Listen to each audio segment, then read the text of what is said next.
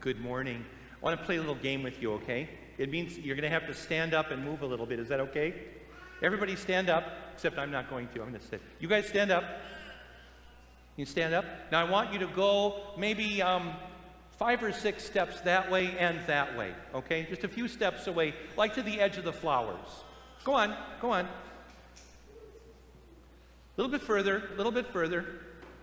You can go around Mr. Crescent, it's okay. There you go.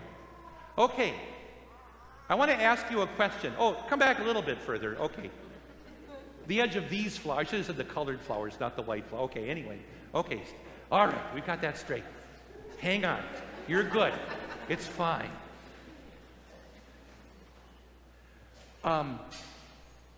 In the scripture lesson I'm about to read, we say the words, "The Lord be with you." Can you say that with me? The Lord be with you. Oh, congregation, will you help them? Let's say it together. The Lord be with you. I want to ask you a question, okay? What is the meaning of the word with? What does that word mean?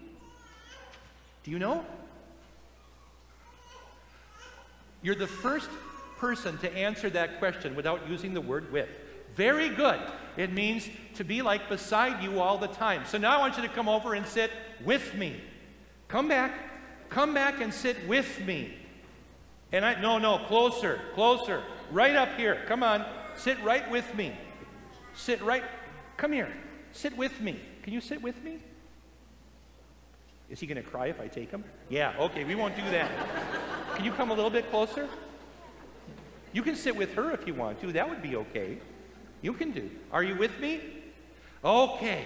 When we say those words to somebody else, like the Lord be with you, we're telling that person, we want the Lord to be, can I put my arm around you? Right there with you all the time. Shoulder to shoulder, knee to knee. Can we do foot to foot also? Can you make that work? I have a big foot. Okay, there you go. Foot to foot, where he's with us all the time.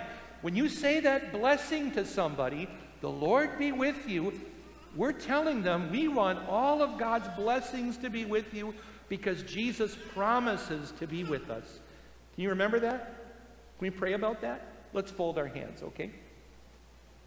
Heavenly Father, you sent Jesus into the world to take away all of our sins, and now he promises to be with us always to the very end of the age.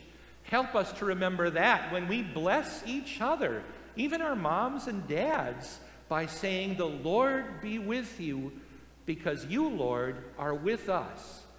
Amen. Grace to you and peace from God our Father and from our Lord, our Savior, Jesus Christ. My dear brothers and sisters in Christ, we open to a passage from the Old Testament book of Ruth. What has happened is this. A family from the village of Bethlehem in Judea has packed up and moved across the Jordan River into the land of Moab because of a famine back in Israel. And while they were there, the 2 sons married Moabite girls, but I don't think very long afterward, both the father and the 2 boys died. And then the mother-in-law, Naomi, said to her 2 daughters-in-law, "Go back to your families. Maybe you can find new men to marry, but I'm going to go home to Bethlehem." And one of the daughters-in-law did that. But one of them, a young woman named Ruth, stayed with Naomi and traveled back across the Jordan River and back to Bethlehem. And just as they arrived in Bethlehem, the barley harvest was happening, which happened at this time in Israel, just about this week in April. In fact, if it was rainy like it has been for the last couple of weeks, it might have been this very day or a little bit earlier. And as they came to Bethlehem, they overheard the 3rd important person in the book of Ruth, Boaz, who would be the ancestor of our Lord Jesus Christ. Our text is Ruth chapter 2, beginning at, or rather, verse 4. Just then Boaz arrived from Bethlehem and greeted the harvesters. "The Lord be with you." "The Lord bless you," they answered. And this is the word of the Lord. Can you imagine how ridiculous life would be if every time you wanted to say something to somebody or ask them a question, you had to act it out with charades? It would be awkward. It would be fun for about 2 minutes, but then it would just get old and you just want to just say it eventually. Or what if every time you wanted to prepare a meal, every single time you wanted to eat something, you would have to start from scratch? And I don't mean reaching for the jar of flour in the cupboard. I mean going out to thresh grain and crush it and grind it, and to press olives or nuts into oil, and to slaughter an animal for every meal. It's, in our culture, unthinkable, particularly since the world wars, when sliced bread was invented, and we don't even have to cut our own bread if we don't want to. We can just buy it, as some of us do, off the shelf, or even to do this by, and forgive me for knowing this by heart, by peeling back the plastic just a little bit and putting it in the microwave for 3 minutes, stirring the potatoes, and then microwaving for 2.5 minutes. You have your TV dinner. Think of that in terms of the liturgy. We could tell you that you have to glean from the hymns and the scripture passages all of the basic truths of the Bible, or just come with them in your mind. Or we could, as the church has done for centuries, 20 centuries, we could use the liturgy. These are the spoken and responsive parts of the service that come before and after the sermon. And the word liturgy is a word that comes out of the New Testament. It is a word that means service. For example, Zechariah, who's the father of John the Baptist, we're told in Luke chapter 1 that he had completed his time of liturgy or service in the temple. The liturgy gives us structure without having to worry if we've missed an important feature of worship that we usually include. Using the liturgy is like, well, eating a meal in which the food has already been prepared, or using language that is clear and direct rather than talking all around a thing. Over the centuries, the church, the Christian church, has found the liturgy to be a more efficient way of presenting the basic truths of God's holy word to one another, preparing God's people for perhaps hearing a deeper truth in the sermon that day.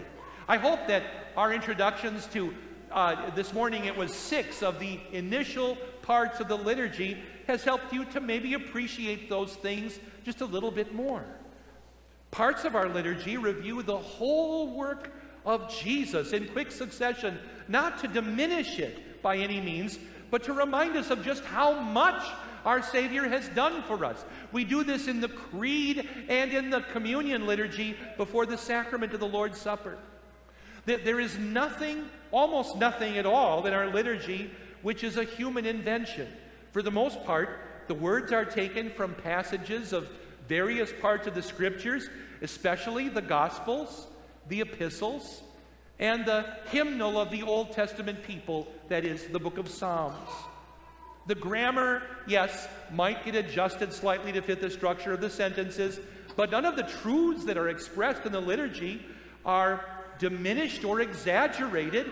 They have no more or less preeminence than they do in the Scriptures themselves.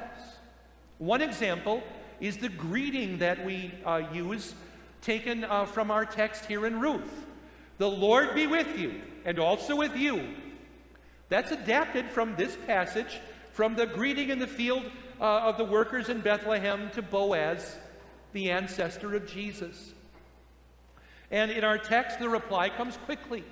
The men who are working out in the field, who are on the job site that day, they don't have to think up what their response will be. "Oh, that's a strange thing for him to say. what would we say in response? No, they answer like they always do. It's second nature to them. The Lord be with you. The Lord bless you. And we should recognize what the word bless means. To bless has a couple of meanings depending on, well, who you're blessing. For example, Christians can bless God. We often say, we bless the Lord. Thanks be to God. That's a confession of faith, that all power and blessing comes from God and from no other source, from the true God and the true God only. Or if we do it to one another, as we see in our text or out on the street, we see Christians acting as sort of informal agents of God, expressing his blessing and concern on fellow believers.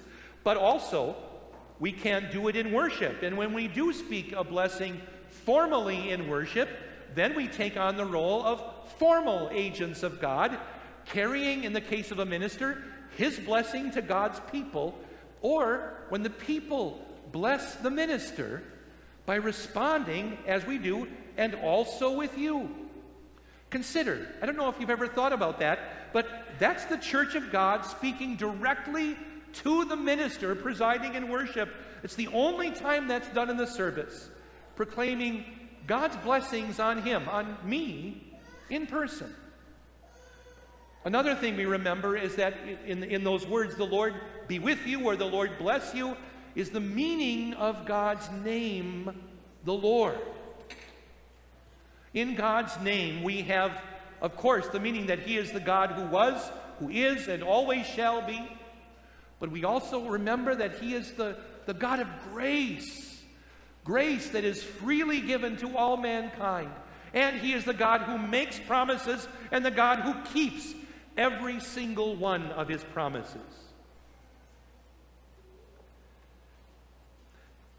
The devil brings sin and ruin and loss into human lives. He distracts us. He likes to throw sand in our eyes as we're trying to get along and do something that serves God. Consider, even in the blessing of regular worship and hearing a sermon, it might be that in a given week, I, your preacher, might have a distraction that makes it difficult to concentrate as I'm studying the text. Writing that sermon, a process that takes between 18 and 20 hours in a given week, considering how to apply it to our lives and writing it out and learning an 1,800-word sermon so that I can repeat it 5 times over the course of 3 days. Or it may be that something is distracting you. Just in that little moment, those 15, 18, maybe 20 minutes when you are listening to a sermon, so that you're not able to grasp every single, what I would think of as a gem of brilliant preaching, which of course is never the truth unless it is what God has said, but it might distract a person. It is true, however, that whether there is a flaw in my writing or preaching, or a flaw in your listening because of a distraction, or maybe a health or a personal concern that you have, and maybe that 15 minutes isn't the glorious pinnacle of that worship service. The fact is, it's surrounded by 45 other minutes of the liturgy.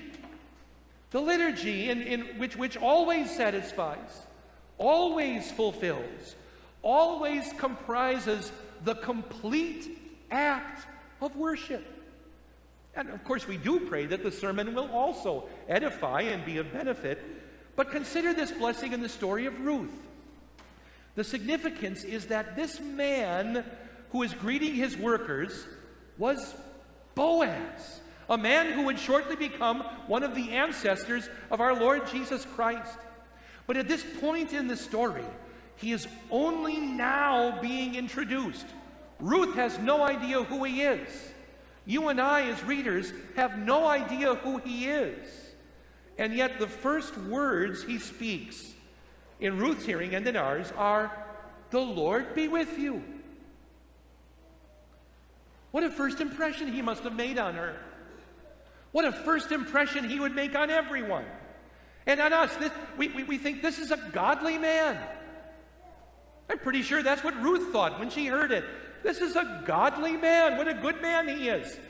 This is not a man who's been warned that someone is going to be, waiting in the wings and writing down what he says. He hasn't been told ahead of time, hey, there's a single woman back here who might possibly one day become your wife.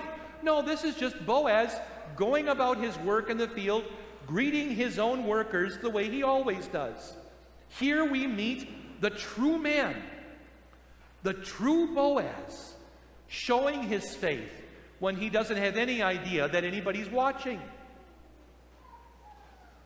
Is that the impression people have of you? Is it possible that sometimes somebody might think, oh yeah, he's a Christian. I know she's a Christian. You can tell from the way they talk, even when people aren't around. Or sometimes do they maybe think something else of us? And if the impression that you and I sometimes give is not quite so ideal, that for all those times when we might have left people wondering whether we're Christians at all, whether we're decent people or demonic pagans, it is Jesus Christ who offers and gives to us his regular, constant, weekly, yes, even daily forgiveness.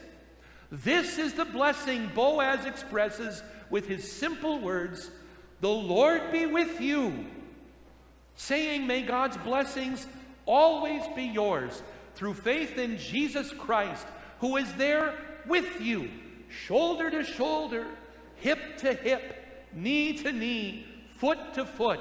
He is right there with you, giving you his blessing constantly. Be generous. Be free. Be liberal when you give your blessings.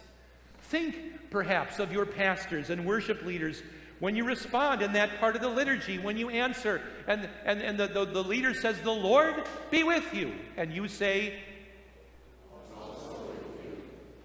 And remember that when you give your blessing, you are both wishing and conferring. That is, giving the blessing of God himself. You can't give too much blessing away. It's not as if you're going to run out. This is the way it is with all of the blessings that God gives in his holy word. He gives by filling us up to the very top so that we can give and bless one another. The Lord be with you.